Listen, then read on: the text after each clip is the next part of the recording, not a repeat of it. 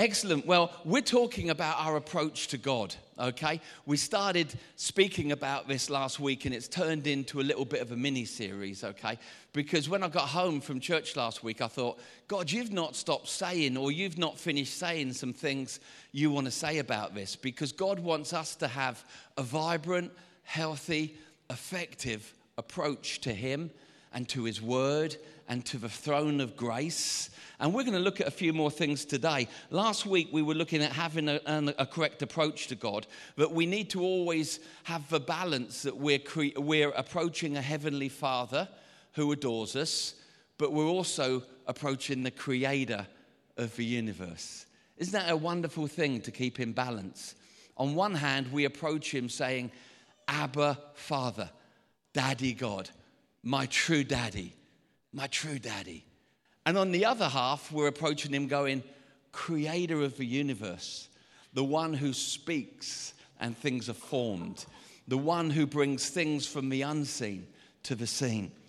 And we were speaking about a correct etiquette, the etiquette of honor and reverence when we approach Him, and how we were encouraged last week by Psalm 100, where so many great statements, but we zoomed in on the one that said, we enter His gates with thanksgiving and His courts with praise. And apparently I nearly knocked my daughter out with a golf club. I don't know, did anyone else think that was going to happen? I was wondering, because I was hitting the golf club with a very good drive, actually. And I was thinking, there's no ball. What are they worried about? And people said afterwards, we were worried about your daughter's head. That your backswing was very close to her head. And the reason, if you weren't here, we used a golf club was to say that thanksgiving and praise is the back drive or the backswing to a successful now moment with God and where you're believing for Him to take you next. And we looked at how Israel used to have a stone called the Ebenezer stone that was a stone of remembrance, that they always came remembering what He'd already done. Our prayers are empowered when we come with a backswing. I don't know why I'm doing that with my leg. I haven't even got a club in my hands. But, we have a backswing of thanksgiving and praise. Did any of you put that into practice this week? I did. I thought, I better begin to do some of this stuff I'm preaching, right? So when I came to the Lord today, I didn't come in and go, all right, this is what I need. This is what I said, Father, I just thank you. I thank you for your faithfulness over many years.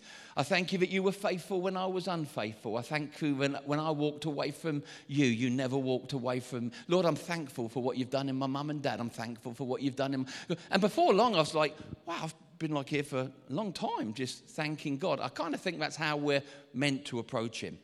And at the end, oh yeah, Lord, there's a couple of things. This too, Lord. And so we looked at how thanksgiving and praise is the backswing to what we do. But we always remember that our approach to God is based on Jesus and His righteousness. That our approach to God, no matter what subject or how we look at our approach, let's never forget that the key pin is always Jesus. Do you know that the enemy of our soul longs to remove Jesus from the equation of Christianity? Because if you remove Jesus, you've got nothing. Isn't it interesting that you never hear of a spirit of anti-God? It's always the spirit of anti-Christ. Why? Because Christ is the reason we're saved. No other name, no other person. Christ is the reason we can come before the Lord knowing that we're accepted and that we stand before Him perfected by what God's done. We referred last week to the story of Esther. And Esther was married to a king, but she had an approach to the king. And when she came into his presence, it says that he would extend a golden scepter. Even though that was his wife, he would extend a golden scepter. And the golden scepter said, you are fine, you belong here, I want you here, ask me what you would ask. When we approach the Lord, we need to see Jesus as the golden scepter extended to each and every one of us.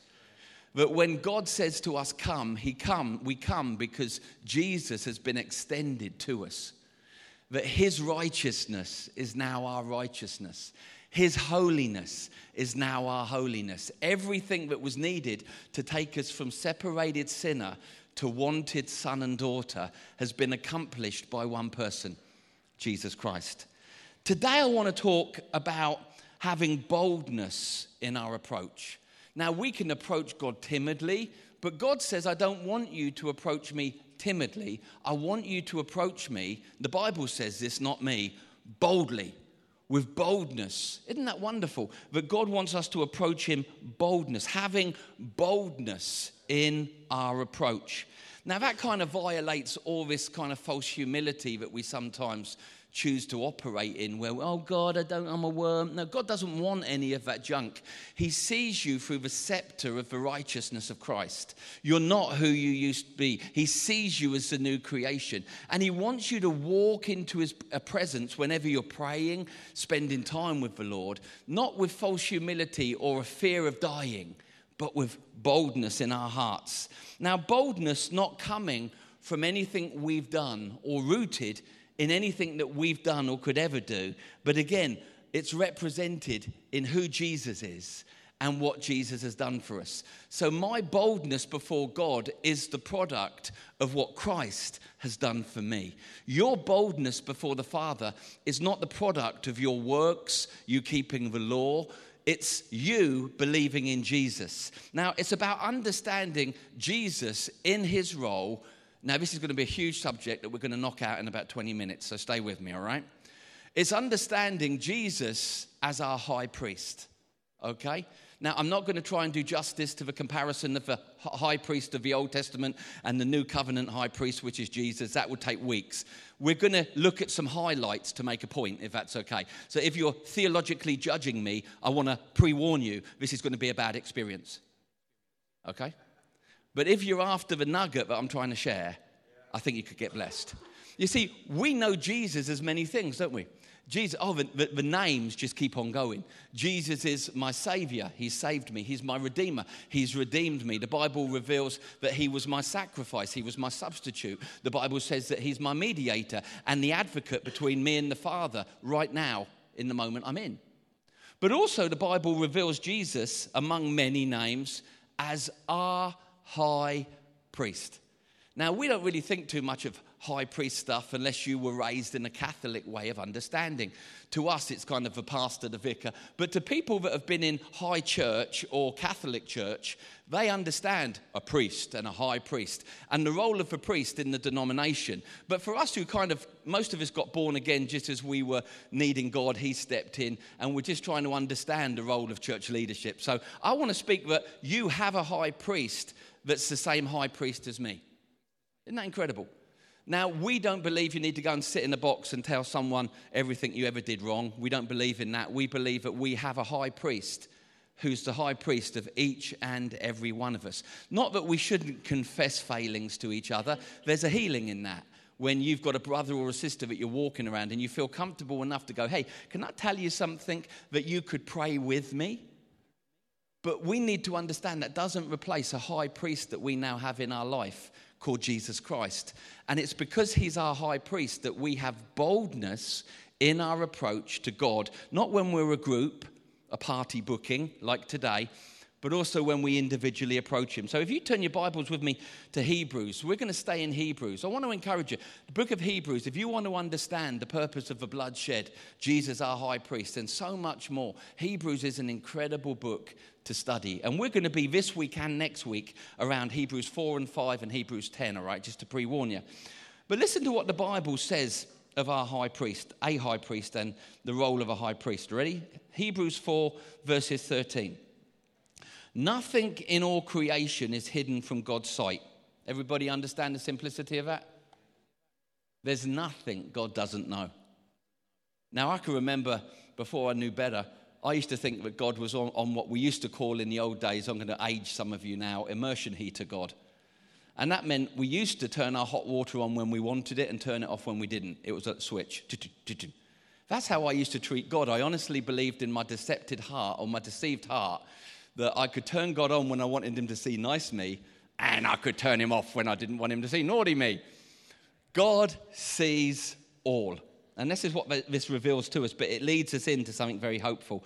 Nothing in all, I've lost my place. Hebrews 4, verse 13. Everything is uncovered and laid bare before the eyes of him to whom we all give an account.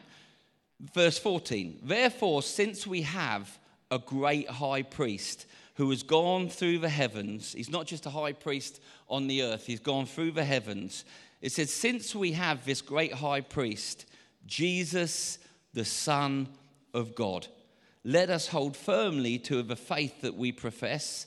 For we do not have a high priest who is unable to sympathize with our weaknesses, but we have one who has been tempted in every way, just as we are, yet was without sin.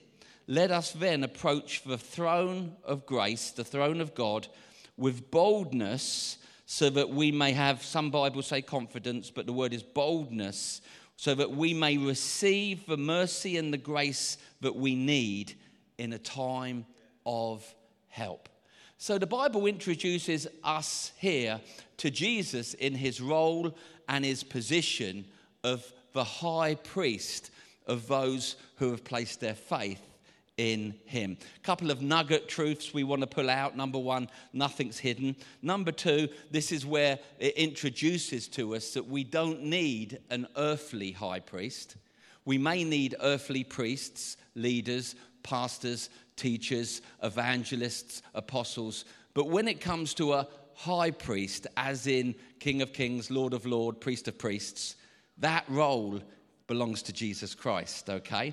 Now, because of him, we have a boldness. But we also understand, I love what it teaches there, just like the earthly high priest of the Old Testament, our high priest understands our weaknesses, our failings, our temptations. Why? Because he left heaven to understand our now. You see, God didn't not have the answers. He didn't understand the questions. So Jesus stepped down out of heaven to find out what the questions of humanity was. He exposed himself without sinning to temptation, to everything that we can know, so that when we approach our high priest, he's not unaware or uncaring. He doesn't validate stuff that's wrong, but he knows what we're talking about. Isn't that awesome? That when we approach God, he's not a million miles away. He understands the life that we live.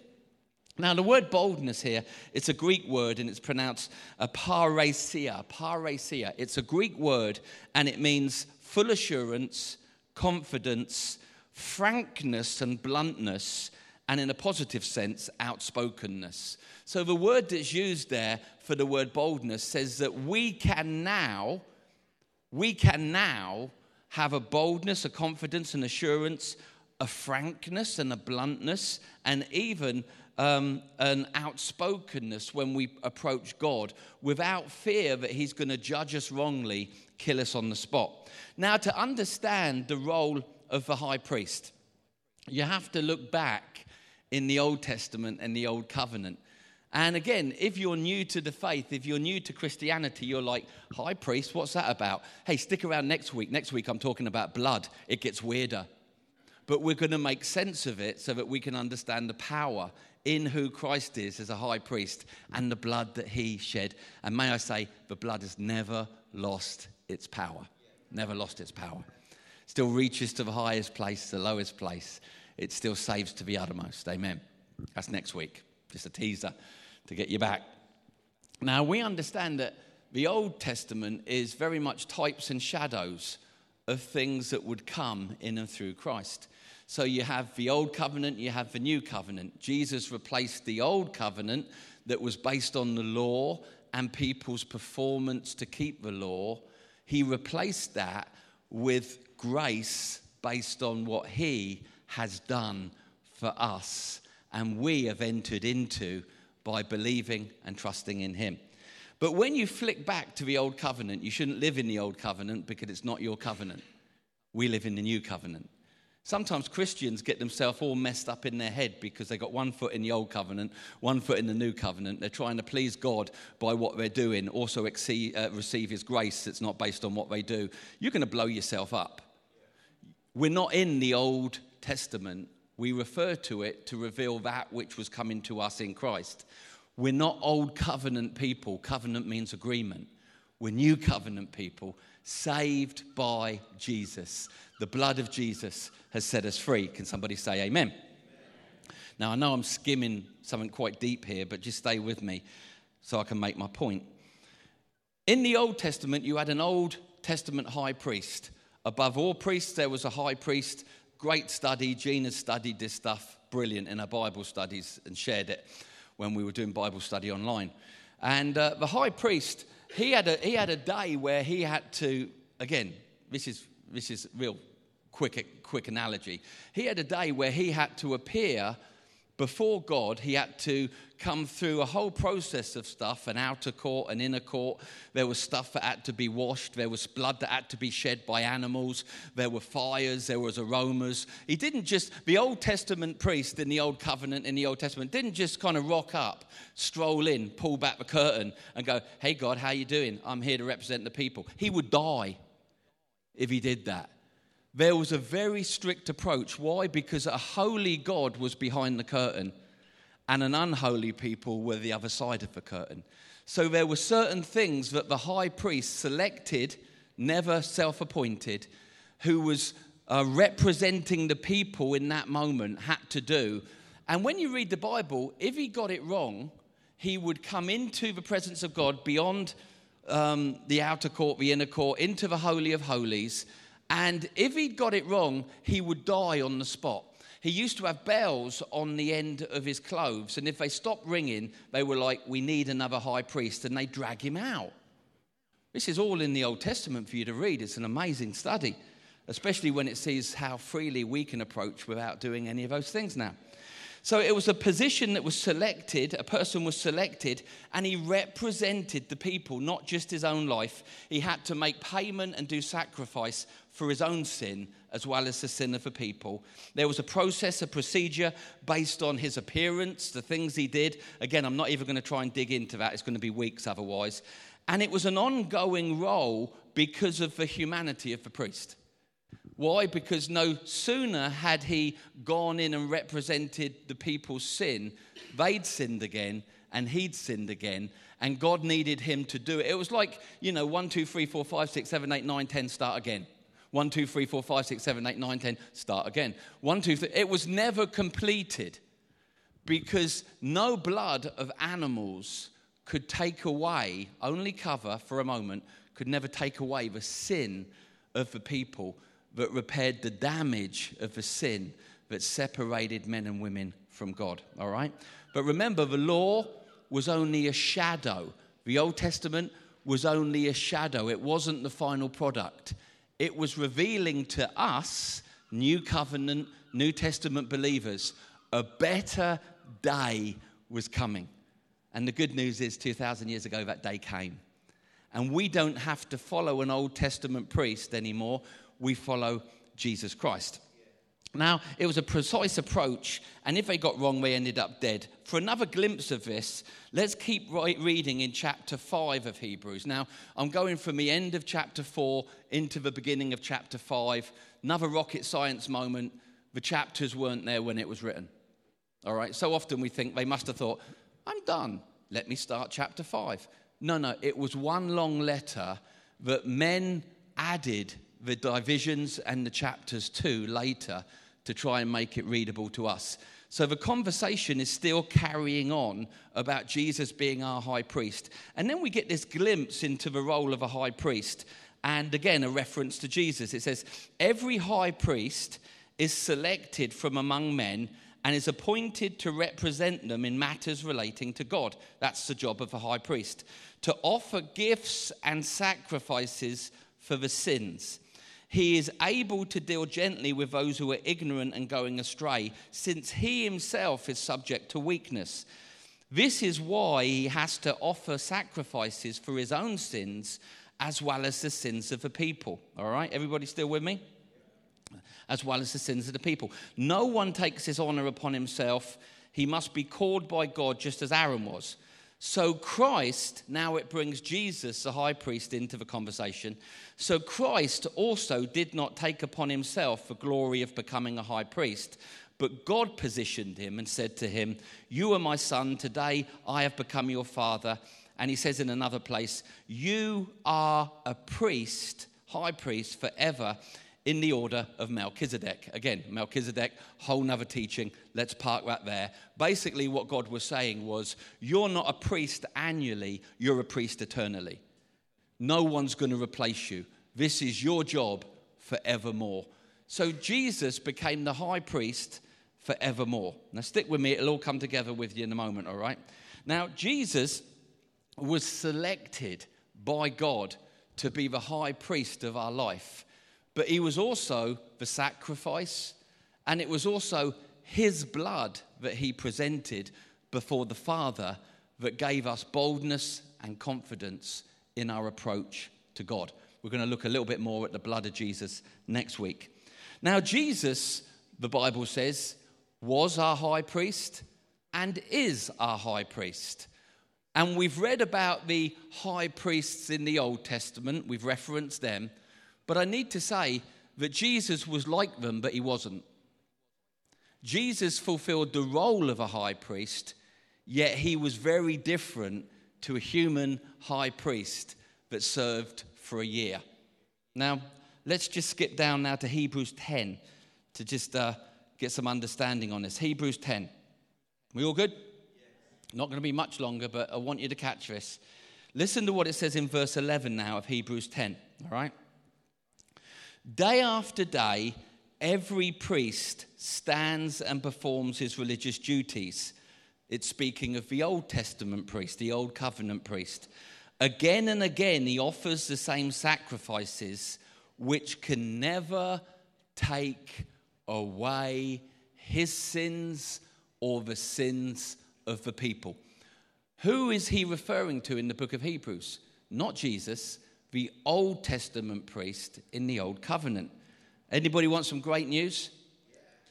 But when this high priest, Jesus, had offered for all time one sacrifice for sins, he sat down at the right hand of God.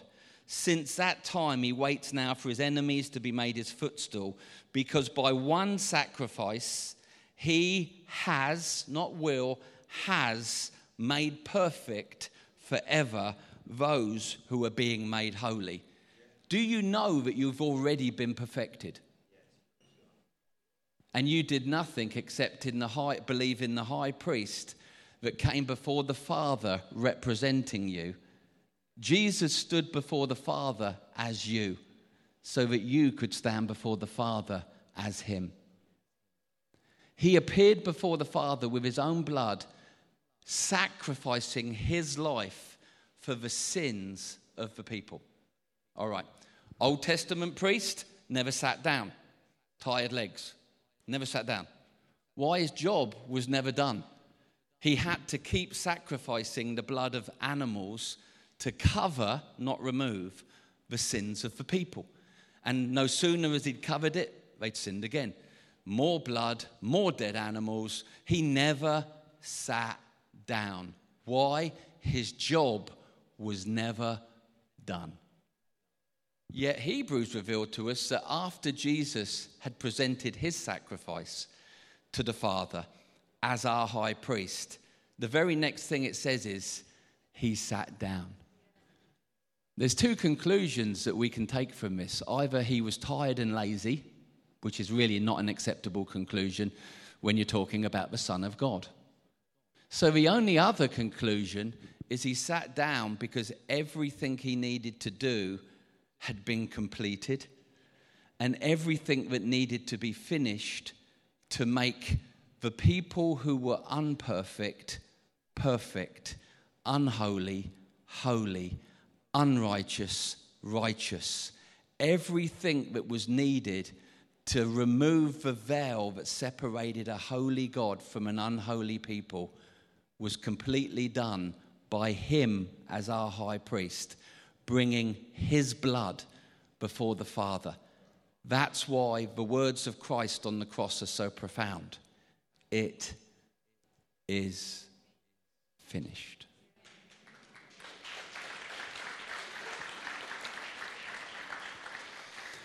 Time's gone. We'll carry this on next week. I want to talk next week about how our high priest comes before the Father. If that isn't good enough, comes before the Father with his own blood, and it's the blood shed for us that gives us the confidence to come freely to him. But I want to underline what we've been saying here today. God wants us to approach him with boldness. God wants us to approach him with confidence, with reverence, with honor, with a fear that takes us towards him, not a fear that makes us hide from him. But we need to understand what's been completed for us by the high priest, Jesus, who represented us and still represents us today. Do you know that between us and the Father today, the Bible says we have an advocate that constantly says, look at the holes in my hand, Father. Remember what I did for them. Jesus is also our advocate and intercessor. But when the Father sees things happening in our life, Jesus says, remember my blood. Remember the wounds in these hands. And everything that was done in the shedding of the blood and the wounding of the body of Christ, perfected forever those who are being made holy.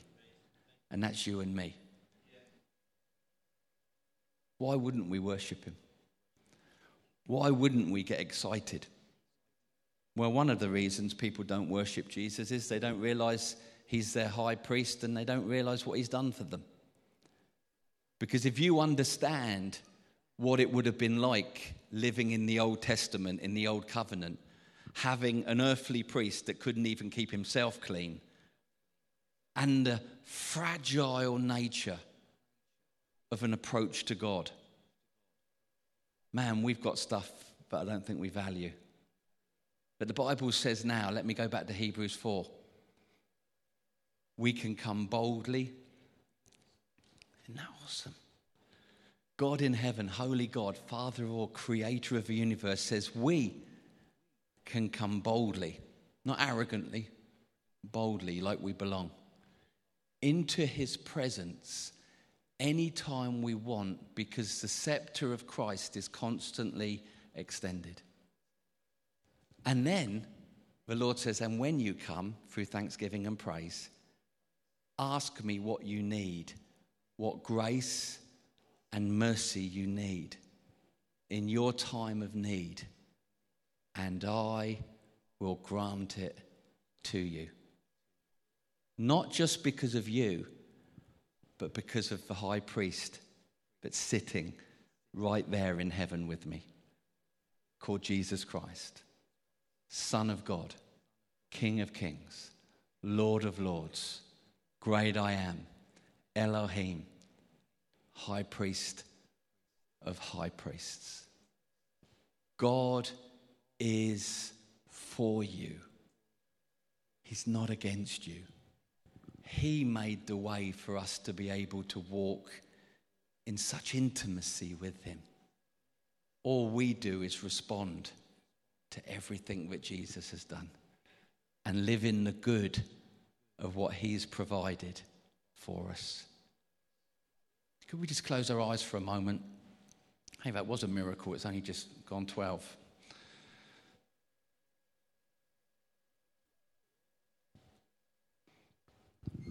There's no shortage of God today.